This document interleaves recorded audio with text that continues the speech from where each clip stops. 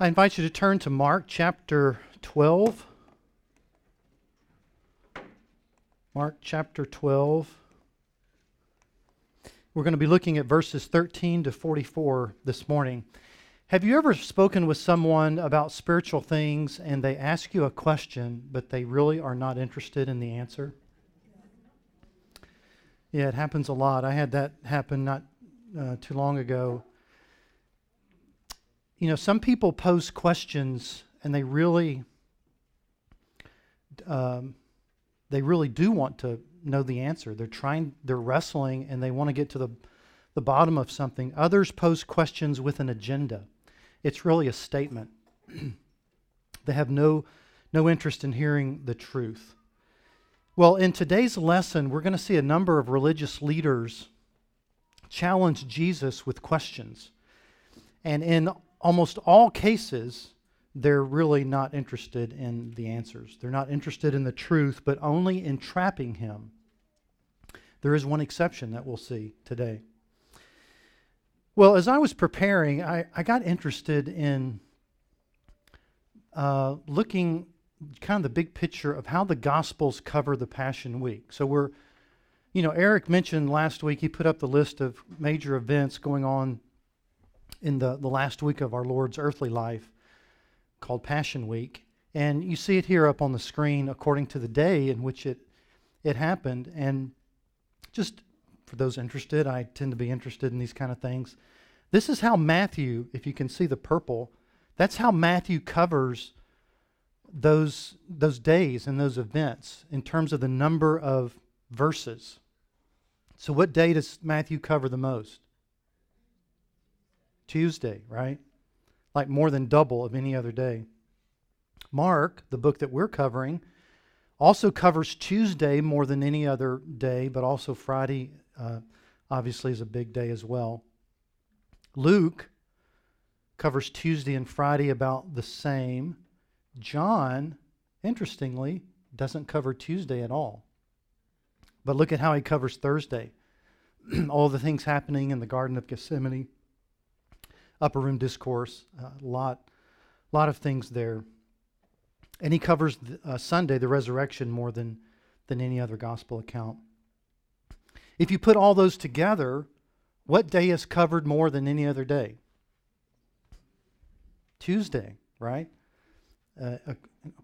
Across all those gospel accounts. Well, you are here. You're on Tuesday. That's where we're studying. And it's Christ's response to his enemies. Now, the theme of this section is Jesus stunningly answered all challenges from religious leaders. He gave witness to the truth and himself, while also confronting and warning against their ungodly motives, their false teachings, and their actions. So, big picture, we're going to be looking at a number of different encounters today, but big picture, this is what's happening. We begin with the question of the Pharisees and Herodians regarding paying taxes, beginning in verse 13. Then they sent some of the Pharisees and Herodians to him in order to trap him in a statement. Now, who is they? Back in chapter 11, Jesus had challenged a group from the Sanhedrin, and according to his response, and in Matthew's account, it says, then, following that encounter, the Pharisees went and plotted together. So they've gone back and as a group they've plotted, and they sent their disciples along with the Herodians. So they sent some of their younger disciples to go along with the Herodians to then ask Jesus this particular question. As a reminder, the Pharisees are legalistic, religious ultra-conservatives. So if you think about them as a group, that's who they are. Jesus threatened their false religious system and their authority. They were also very jealous of Jesus' popularity. The Herodians, we don't hear a lot of them. We actually don't know a lot. But they were supporters of Herod Antipas, the ruling Roman official there. They were not seriously religious, so they're really secular. They were influential progressives who embraced Greek culture over Jewish culture. And they saw Jesus as a threat to their desired way of life. Very different groups that normally didn't see eye to eye, but they were united in their opposition to Jesus. So they joined forces to then go and confront Jesus with this question. And then we see with flattery, they asked Jesus about paying taxes to Caesar, verse 14. They came and said to him, "Teacher, we know that you are truthful and you defer to no one, for you are not partial to any, but teach the way of God in truth." Wow. Notice the flattery. They're pouring it on. They speak about his character, his teaching, but they don't believe that for 1 second. It's all designed to get an opening, to present themselves in front of the people like they're complimentary toward Jesus, and they just want him to give an honest answer to this question. And then it says, they ask, "Is it lawful to pay a poll tax to Caesar or not? Shall we pay or shall we not pay?" Well, that's a very loaded question, right? And it's designed to trap Jesus. They want a yes or no answer, and they're thinking if he answers yes, what's going to happen? The people will turn on Jesus because they're not happy about paying taxes to Rome. If he says no, who's going to be unhappy? The Romans. And they will use that to then turn on Jesus. The question is, should God's people pay taxes? Is it lawful, they say? Is it lawful according to God's law? What Moses wrote in the Old Testament. This Roman poll tax was a flat tax per person. There had been a Jewish rebellion led by a man, Judas of Galilee, who's mentioned in the book of Acts, when this tax was implemented 24 years ago. And you may have heard of the Zealots. The Zealots came out of that movement, that rebellion. The premise behind the rebellion and the subsequent movement of the Zealots is that you can't have proper devotion to God and also support a pagan human government. That was their dilemma. And they said, you can't do that. And so they rebelled. Well, Jesus, first of all, challenges them in their hypocrisy in his response. Continuing verse 15. But he, Jesus, knowing their hypocrisy, said to them, "Why are you testing me?" Jesus let them know he's not fooled by anyone. He knows they are hypocrites. And in fact, in Matthew's parallel account, Matthew even captures that he calls them hypocrites. He wasn't just thinking it. He called them hypocrites. And then Jesus gives this amazing answer to their question. Continuing verse 15, Jesus said, "Bring me a denarius to look at." They brought one, and he said to them, "Whose likeness and inscription is this?" They said to him, "Caesar's." And Jesus said to them, "Render to Caesar the things that are Caesar's, and to God the things that are God's." And they were amazed at him. Now, the denarius coin likely had the image on it of the current Roman Emperor Tiberius. And what Jesus is saying is he's saying, give to human government what is rightfully due them. That word render that Jesus used, it's to pay back or to give back. And it implies a debt or something that is due, is rightfully due. There is a God-ordained function for human government. And God established that there would be human government. and people are to pay their obligations in support of the government under which they live and of which they benefit. There are caveats in terms of, a government can't command us to do things that are forbidden and so on. But in general, we are to obey the government. And folks, if it applies to the Roman government, think of the Roman emperor who promoted worship, right? They thought the emperor was deity, divine. Think of Nero, who's coming later, during the lives of the apostles, persecutes in a massive way the Christians. If this is true, that God's people are to pay taxes to the Roman government, this truth applies to all types of government. Regardless of how the money is spent, you as a believer are held accountable to do what the government demands of you. You're not held accountable for all the uses that the government, in terms of how they use what's given to them. Secondly, what Jesus is saying is give to God what is rightfully due Him. God owns ultimately everything, and we're to give Him what is due Him. This message especially was targeted to the Herodians because their hope was not in God. They really were not interested in the things of God.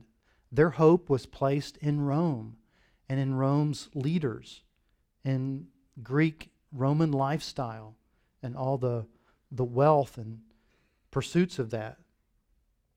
So he's directing to the Herodians who are there, you need to give to God what is due to Him. Now, as I'll do in each of these lessons or these encounters, I'm going to give some immediate lessons that come out from the text. First of all, Jesus perfectly sees through all hypocrisy. He did then, and He does today. No one fools Jesus. And folks, you can be here, you can fool a spouse, perhaps, although that's pretty hard to do. You can fool friends, you can fool people at church into presenting yourself a certain way. Just know, God knows exactly who you are. Secondly, honor and obey your government leaders and laws and pay your taxes. There are questions today by some as to whether Christians should financially support an unbiblical government. I mean, do we have an unbiblical government? They do things that clearly are contrary to God's ways. It's increasingly happening. So should we pay our taxes? Jesus says yes. You are to pay your taxes. It's incredibly clear. It was clear to the people who heard Jesus initially say this, who paid taxes to Rome. It's clear to us today. Regardless of how those taxes will be used, there is no excuse for a Christian to intentionally lie or cheat on their taxes. That is utterly dishonoring to the Lord. And third, honor, worship, serve, and obey God. God is due these things. And that is to be a focus of our life. We'll actually see that in another encounter later on. But give to God the things that are rightfully due Him. The next encounter, beginning in verse 18, is a question of the Sadducees regarding marriage and resurrection. So there were some Sadducees that came and asked Jesus about marriage in the resurrection. Verse 18. Some Sadducees, who say there is no resurrection, came to Jesus. Now, of the three main Jewish schools of thought, the Sadducees were the most wealthy, they were the most influential, the most aristocratic. They really pursued, positions of power and being a ruler of the people. So the high priest, The chief priest and most of the Sanhedrin were Sadducees. They considered only the law of Moses as authoritative. They ignored the rest of the Old Testament. Yet they saw nothing in Moses' writings to warrant a belief in the afterlife or a belief in resurrection or angels. Essentially, like others today, they embraced your best life now, right? Like live for the moment, get the most you can out of life because that's all there is. Continuing in verse 18, and the Sadducees began questioning him, Jesus, saying, "Teacher, Moses wrote for us that if a man's brother dies and leaves behind a wife and leaves no child, his brother should marry the wife and raise up children to his brother." Now this comes from Deuteronomy 25, 5 and 6. It's referred to as levirate marriages, which said that if a childless man dies and he leaves a widow, that his brother was to marry her. So this came from Moses. God had given this to Moses. And although it was not required, certainly it was highly encouraged. There were a lot of social pressures to make this happen. God put this law in place to preserve families during that time, tribal heritage, and as well as inheritances, to keep that within the family and tribe. Verse 20. There were 7 brothers, and the first took a wife and died, leaving no children. The second one married her and died, leaving behind no children. And the third likewise. And so all 7 left no children. Last of all, the woman died also. In the resurrection, when they rise again, which one's wife will she be? For all 7 had married her. Now, if I was there, my first question would be, what is wrong with this woman? I mean, this woman has put down 7 husbands. Like, what is her problem? So clearly, they were trying to raise a dilemma associated with the resurrection to show that, man, there's all kind of problems with this idea of a resurrection. Let's just think about this dilemma. So if this happened, how's this going to be handled in the resurrection? Right? They don't believe in the resurrection. The Sadducees who are asking the question. Well, Jesus responds, first of all, with the reasons that they are mistaken about the resurrection. Verse 24. Jesus said to them, "Is this not the reason you are mistaken, that you do not understand the Scriptures or the power of God?" Jesus is making a statement about the fact that they don't understand the Scriptures or they have no clue about the power of God to really bring about the resurrection of people. MacArthur writes, "Their ignorance of the Scriptures extended to their lack of understanding regarding the miracles God performed throughout the Old Testament. Such knowledge would have enabled them to believe in God's power to raise the dead."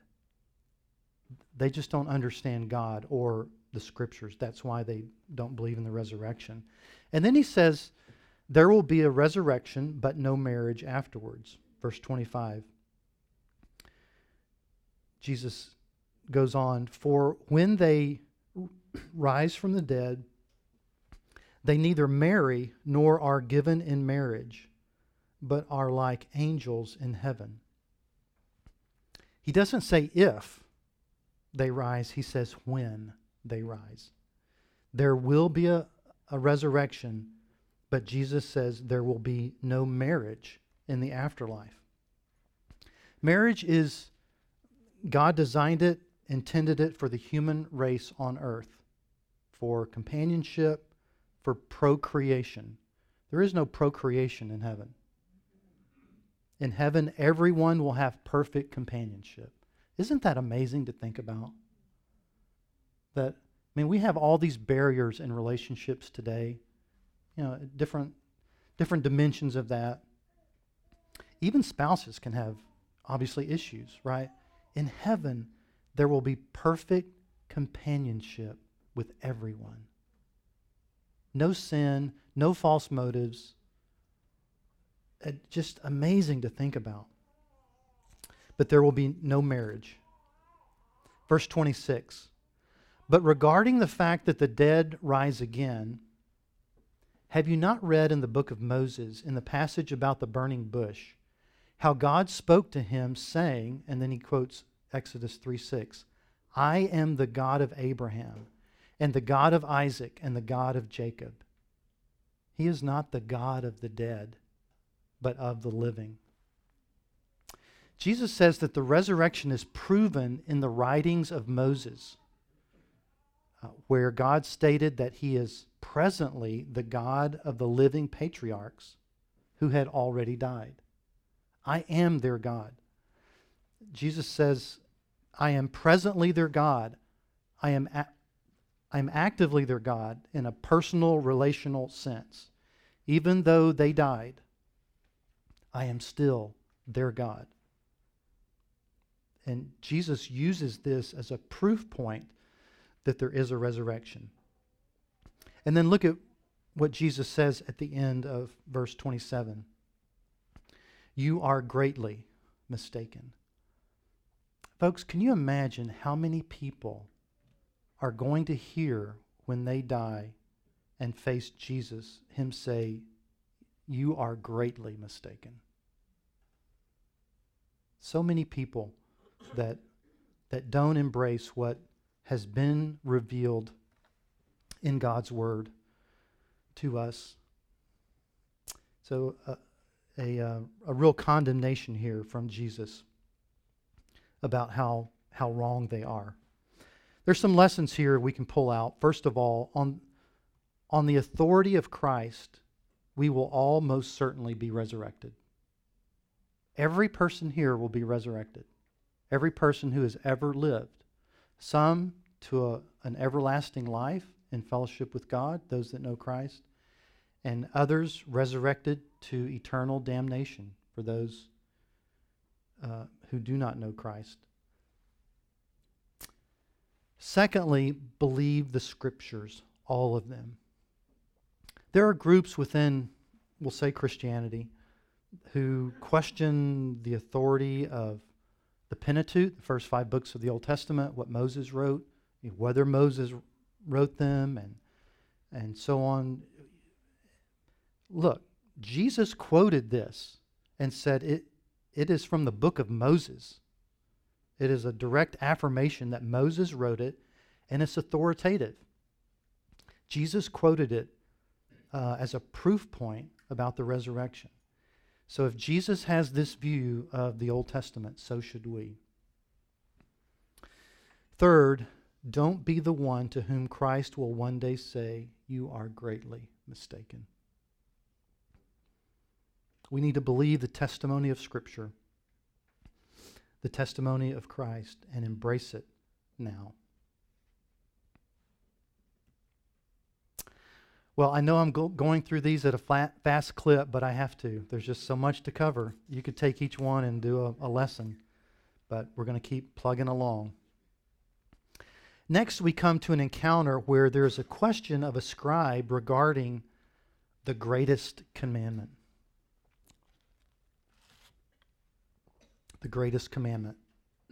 Verse 28.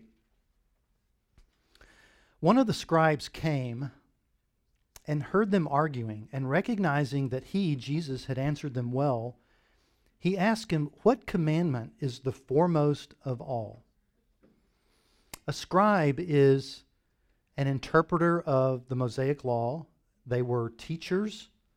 They were those who had religious authority to give instruction. They were the experts in the Old Testament. The people looked to them for insight and teaching. And finally, what do you make of this question? Is it a loaded question? It's not. Finally, there's someone asks a question that's not loaded. There's not some ulterior motive. Someone here who doesn't approach Jesus hypocritically.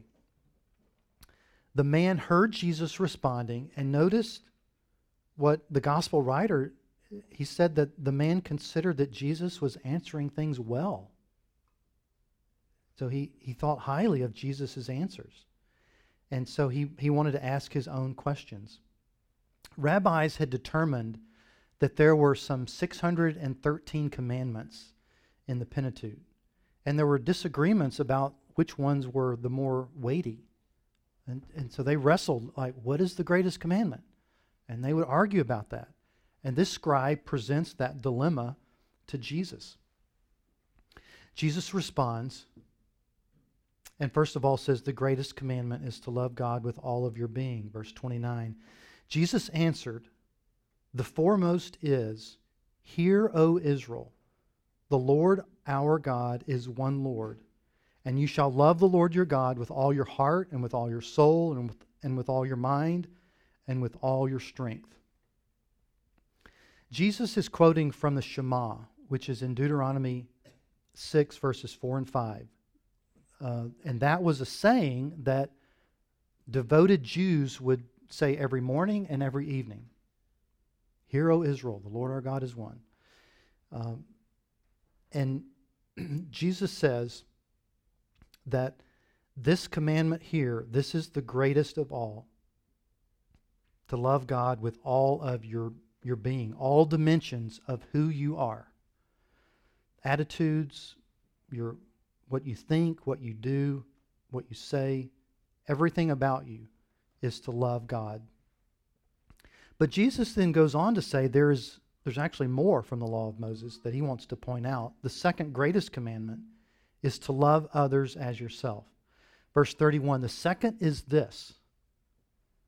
They didn't ask for two, they asked for one, but Jesus is going to give them this one anyway. You shall love your neighbor as yourself. There is no other commandment greater than these. And Jesus here quotes from Leviticus 19:18. This is not something he is adding to what had been revealed before. It's in the Old Testament. It actually comes from the law of Moses. But it was something glaringly overlooked by the current religious leaders. And we've seen that as they've interacted with Jesus, and we'll see that more in Jesus' commentary on the kind of people that they are coming up. But they don't love people as they should. And Jesus he's pointing it out for the hearers then, the religious leaders then, but obviously for us as well. This love of people, we're to do it because God commands it. If we love God, then we are to do what he commands. But loving people also flows from his character. MacArthur writes, it prompts believers to measure their love for others by what they wish for themselves. We wish a lot of things for ourselves, a lot of good things. What we're going to eat, providing for ourselves, we set goals for ourselves, and so on. Do we do that for other people? Do we have that same mindset in how we wish to benefit and provide for other people? Well, the scribe genuinely affirmed what Jesus said. Verse 32. The scribe said to him, right, teacher, you have truly stated that he is one, and there is no one else besides him, and to love him with all the heart and with all the understanding and with all the strength, and to love one's neighbor as himself is much more than all burnt offerings and sacrifices. What do you make of that? That's like a really good response. He gets it. Now you wonder, what about all the other friends he has there, the scribes? They're probably thinking, shut up. Don't say that. Don't affirm, don't embrace what he's saying. But this particular scribe shows that he understood that the moral elements of the law, the Mosaic law, were more important than the ceremonial. He got it. That was the heart of God. Those moral elements are far more important than the religious rituals. Well, Jesus then responds and tells the man that he is not far from the kingdom of God. Verse 34, when Jesus saw that he had answered intelligently, he said to him, "You are not far from the kingdom of God." After that, no one would venture to ask him any more questions. Interesting. Jesus says, you are what? Not far. That's different from you are in the kingdom. He says you are not far from the kingdom.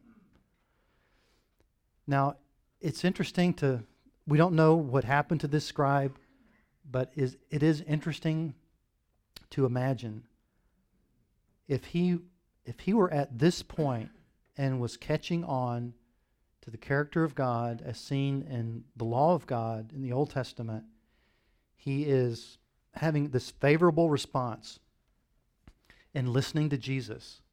Maybe, just maybe, he came to embrace Christ.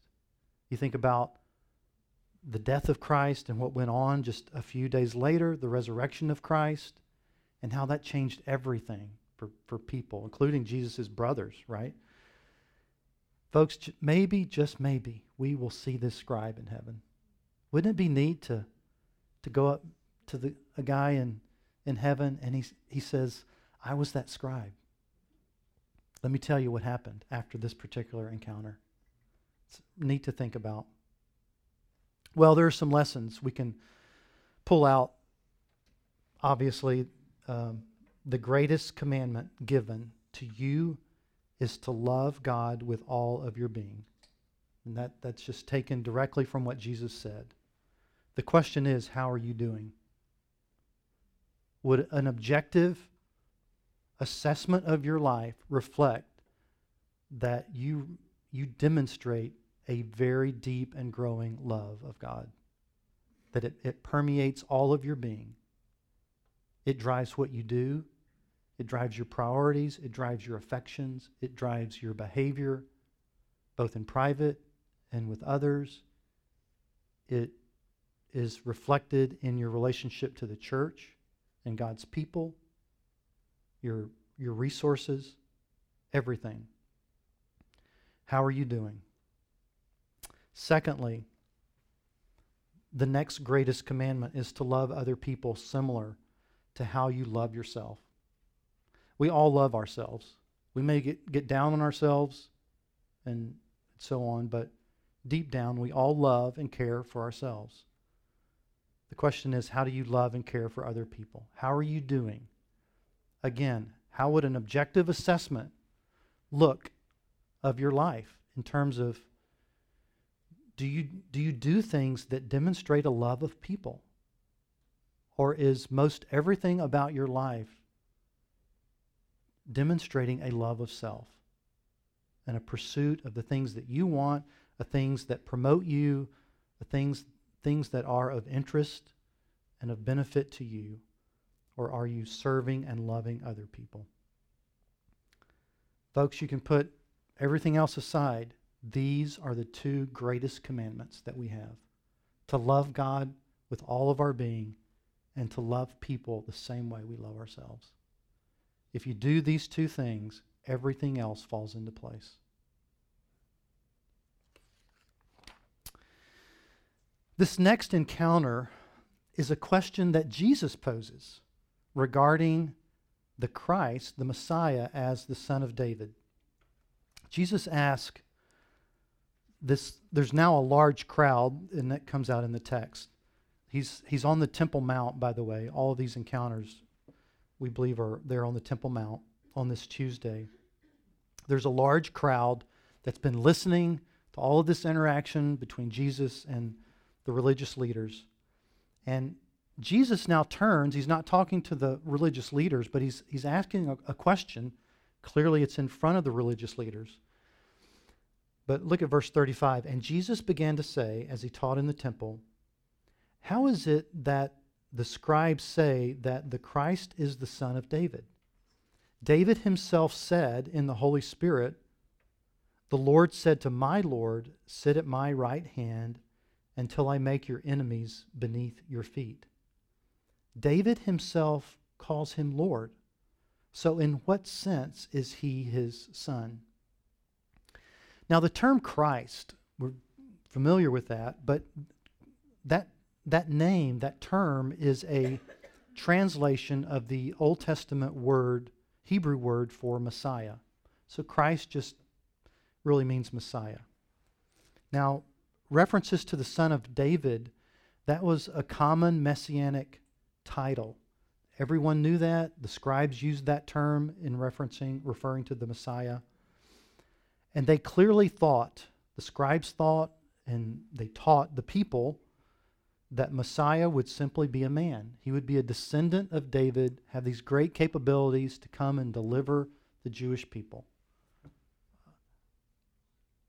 And so Jesus is saying, how can the Christ be both David's Lord as well as a son of David, a descendant of David? This quote that Jesus is referring to is this messianic psalm, Psalm 110, verse 1, which reads, that David wrote, the Lord, and Lord there is Yahweh. That's a reference to God's covenant name. It's a reference to God the Father. So God the Father says to my Lord, to David's Lord, Lord here is a different word, and it's used in the sense of the Lord God, reflecting his authority. And then he says, sit at my right hand. So God the Father is saying to David's Lord, sit at my right hand until I make your enemies a footstool for your feet. So they knew that's a clear reference to the Messiah. God the Father is saying to David's Lord, who is Messiah, to do this. You have two members of the Trinity speaking to one another here. God the Father saying to God the Son, Messiah, sit at my right hand. And David, especially as the king of Israel, would not call one of his descendants, who would simply be a human, a man, he wouldn't call him Lord. And that's embedded in Jesus' question here. The answer is that the Christ will be fully human as a descendant of David, but he will also be fully divine as the Son of God. MacArthur says Jesus was proclaiming the Messiah's deity and thus his own. That was clearly implied in what Jesus is saying here. Verse 37 continues, and the large crowd enjoyed listening to him. The people enjoyed everything that Jesus said. It was so powerful and amazing. Well, some key lessons here. First of all, Jesus affirmed the method of divine inspiration in the writings of Scripture, or the writing of Scripture. Verse 36 says, David himself said in the Holy Spirit. Jesus is saying what David wrote in Psalm 110 was from the Holy Spirit. It was divine revelation written down through a human agent, through David, which is the whole model of how all of Scripture is inspired. It comes from the Holy Spirit through a human agent who writes it down. That's the testimony of Jesus, and it should be our belief and what we embrace as well. Secondly, Jesus affirmed both his humanity as Son of David and his deity as Son of God. He's saying it here. The only way to resolve this dilemma that he poses as a question, to resolve what the Holy Spirit revealed to David, is to affirm that the Messiah is both fully human as well as divine, fully divine. And third, even ironically, as we just came out of service, and Tom talked about this, views of the Trinity and the deity of Christ, a person must believe in the deity of Christ, or else they do not know him. Anyone who espouses that Jesus was a created being is a heretic. That is a damning belief. They have created a Jesus that is different from the Jesus of the Bible.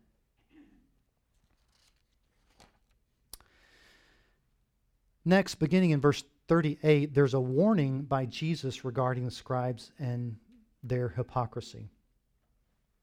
He issues this warning to beware of the scribes, verse 38. In his teaching, he was saying, beware of the scribes.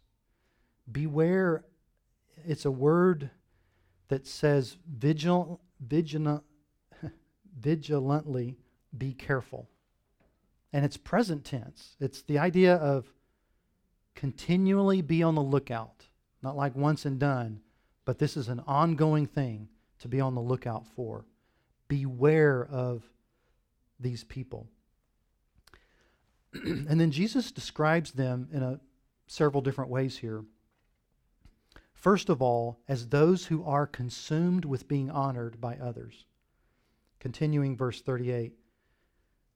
Beware of the scribes who like to walk around in long robes and like respectful greetings in the marketplaces and chief seats in the synagogues and places of honor at banquets. They wear these long robes, and they're essentially saying, look how distinguished and elevated I am among the people, among everyone else. They like respectful greetings. They revere their titles, and they revere people acknowledging their titles and expressing honor to them in front of others. They like the chief seats in the synagogues, the places that are the most comfortable. They certainly don't want to stand. They want to sit. And they like the places of honor at banquets, the best positions, the place where people will think the highest of them. They think they deserve the best in everything. Jesus says, beware of people like this. Secondly, they devour the possessions of the most vulnerable. Verse 40, who devour widows' houses. Make a mental note of this verse because we're going to be coming back to it soon. That word devour, it means to squander. If you think of a gluttonous person who just consumes food just rapidly, that's the idea of this word devour. That's what scribes do to widows' houses. MacArthur writes, scribes often served as estate planners for widows, which gave them the opportunity to convince distraught widows that they would be serving God by supporting the temple or the scribe's own holy work. In either case, the scribe benefited monetarily and effectively robbed the widow of her husband's legacy to her. So you think of these vulnerable widows and who are approached by the scribes, and they tell them, if you really want to honor God, do the right thing, be blessed of God, give away your money. Give me your money. Give your money to the temple and all of that, even to the point of taking their houses, the contents of the houses and the houses themselves. That's how bad the religious leaders were. It goes on, Jesus says they pretend to be spiritual with their long prayers, verse 40, and for appearance's sake offer long prayers. They just want to be highly regarded. They like to do things in public that cause the people to esteem them highly. That's why they offer these long prayers. Jesus then declares that they will receive greater judgment of guilt. At the end of verse 40, these will receive greater condemnation. They have been given more truth. They've had an opportunity to embrace that truth. And as Luke 12:48 says, to whom much is given, what? Much is required. They were given much. They have studied God's word and have not embraced it. They are far from the heart of God and how they behave and how they think. Well, some key lessons here. First of all, ensure you are not like the self-exalting, honor-seeking, heartless scribes. And folks, religious people can be like this. The scribes were religious. And our flesh draws us to this kind of behavior, to exalt ourselves. The older I get, maybe those of you are older as well, you look back and do you just cringe? I can't believe I acted like that. I can't believe I thought like that. Maybe for decades. And I think that's part of just growing in Christ. We look back and you just shake your head. So this doesn't mean that this doesn't condemn everyone who struggles with this. The issue is it a settled disposition of where you are? People stay in this state like forever. Christians grow out of it. We're no longer held bondage to our flesh, and we grow in our sanctification and being more like Christ and putting things off and putting things on. So, thank the Lord. I know I'm not what as Tom says, I know I'm not what I should be, but thank the Lord I'm not what I used to be. Right? That's the testimony of every believer. But you need to look at your life, and are you in this constant state of everything's about you, and you're prideful and arrogant, seeking your own honor? You love yourself and really don't love other people. If that's you, you need to fall on your knees before the Lord and confess that, because how are followers of Christ described in the New Testament? Servants, slaves who are busy pleasing their master, doing the work that pleases their master and serving others. That's the direction and should be the heart of believers. Secondly, be on guard against the influence of such people as these scribes. There's a lot of people with Christian labels, present themselves as religious, Bible-believing, whatever. They are heartless. Stay away. Stay far away from those kind of people. They're just like the scribes.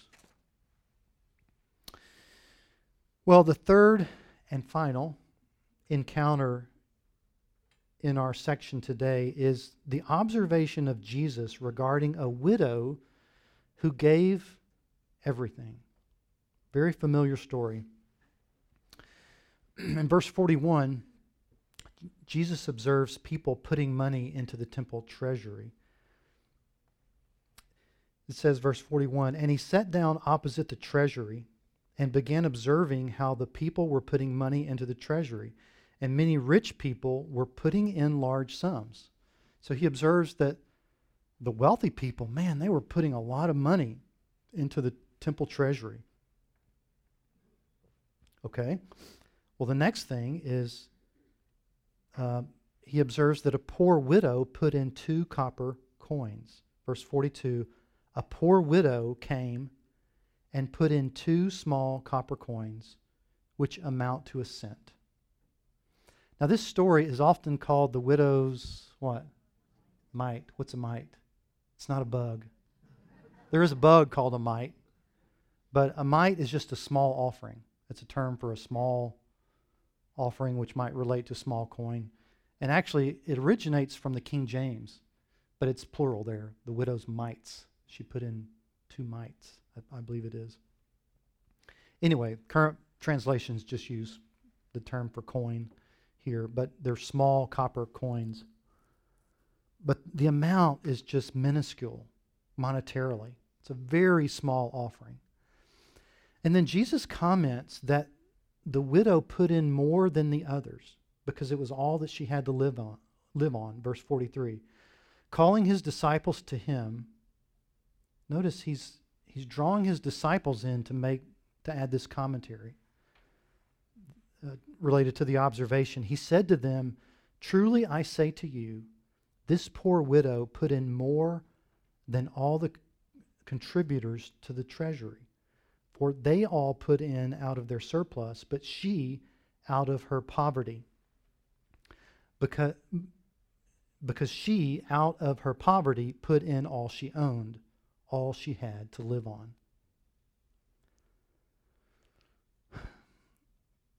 But what does Jesus mean when he says that she put in more? It was more proportionally. Her sacrifice was more. It's certainly from a monetary value, it was really an insignificant amount. But proportionally to what she possessed, it was a large gift from her. She gave out of her, not out of her abundance, but Jesus said out of her poverty. This was a woman in poverty. And she is giving away everything, all that she owned, all that she had to live on.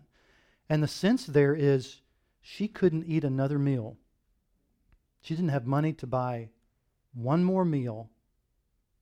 She would have to either earn the money or someone would have to give it to her. That's the extent of what she gave. Everything.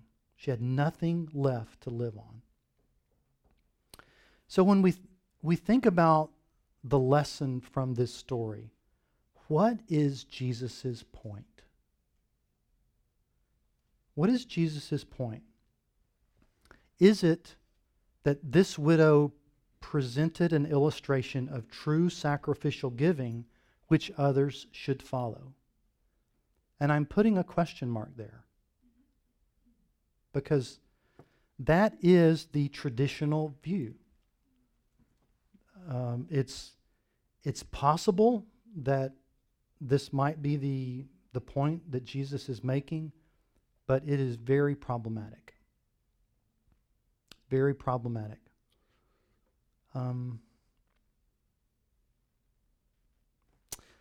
Jesus doesn't commend her, does he? He's just making an observation. Does he tell his disciples to go and do likewise? And this is the way you are to teach people to give? Scripture nowhere commands us to give away everything we have to live on. There are certainly many commands concerning the care of widows that we are to provide for them. That's the heart of God. That goes all the way back to the time of Moses. Widows are to always be cared for. But there's another problem with this traditional view. By the way, this interpretation, it goes all the way back. So in a sense, it carries weight in church history. You go back through Calvin and so on. Everyone has used this story as a message of sacrificial giving. That, we should all be like this poor widow. But let me show you another problem. And the problem is the context. So I think visually, if you've been in the class for a while, you know this. So Mark and Luke are the two accounts that cover this story of the widow's gift. They each have 4 verses that cover this particular story. Now, what's the story that just preceded this? The warning against the scribes, right? And the way the scribes deal with people. That's covered in both Mark and Luke, exactly the same number of verses. What is it that follows? What's coming up next? You'll see this next week. It's the Olivet Discourse that talks about the destruction of Jerusalem that's coming. Jesus will be telling his disciples, I'm bringing judgment on this place. I'm bringing destruction. And then and the sense is because of all the evil things going on and the fact that these people are rejecting Messiah, rejecting all that God has taught. I'm bringing destruction, then it transitions and goes into Christ's return and so on. But again, what follows this story, judgment, destruction. And at the heart of that is this whole religious system that is so dishonoring to the Lord. Well, let's pull in Matthew's account. Because in Matthew's account, and this is shown proportionally in terms of the amount of coverage in a number of verses, Matthew covers the Olivet Discourse much more, actually more than double the other 2 or any one of Mark or Luke. So there's a lot in Matthew that's covering this period of judgment, destruction, and Christ's return. But in addition, look at this. In Matthew's account, he covers the 7 woes against the scribes and Pharisees. That's not covered in the same level of detail as Mark and Luke. So you have this massive thing that Jesus was saying, attacking and condemning all of the practices of these religious leaders, only a small portion of which is captured in Mark and Luke. So if you were to merge together the full gospel account, put them together, what surrounds this story of the widow's gift? I mean, it's condemnation of the behavior of these religious leaders. Massive condemnation. This story of the widow's gift, it's just sandwiched in between all of this discourse. And so we have to take into account the context that this story is given and let that hermeneutic help us come to a conclusion and a proper interpretation.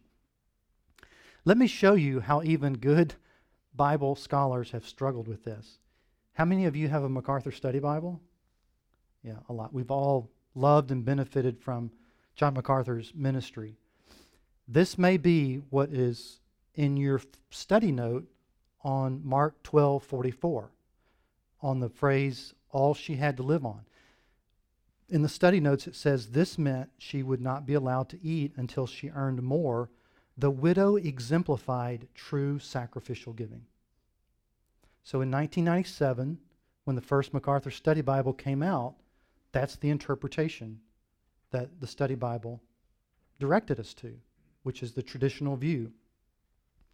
If you have the 20th edition of the MacArthur Study Bible, which I think only came out for New King James. It doesn't seem to be available. I guess they worked something out with the publisher. But anyway, there were updated study notes. Take a look at the difference. That footnote now says, the religious system at the temple was thoroughly corrupt. It was literally devouring widows' houses. Compare verse 40, where Jesus had just said in the story before this, these scribes devour widows' houses.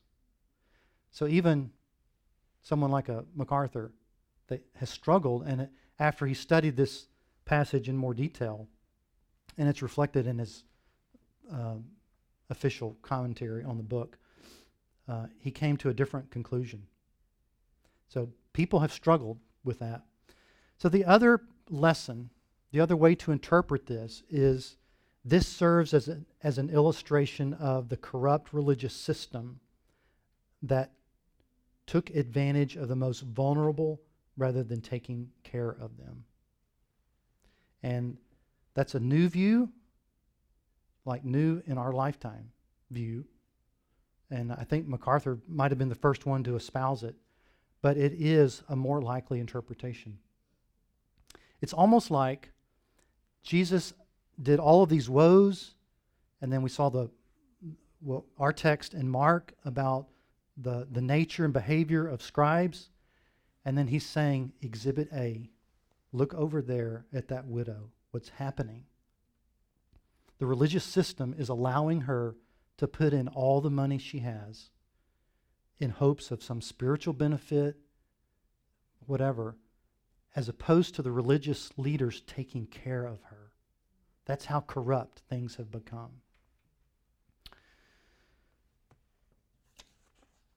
Well, I know that's a lot, but we could spend a lot of time on each one of those stories, but hopefully that was helpful. Let's pray. Father, thank you for the authority and clarity in which you spoke then and in which you speak now. Help us as those who love you, who follow you, to embrace your word and apply these truths, to reflect on our own hearts and motives, to ensure that we are pursuing a life that is growing into conformity to the image of our Lord. We pray in Christ's name. Amen.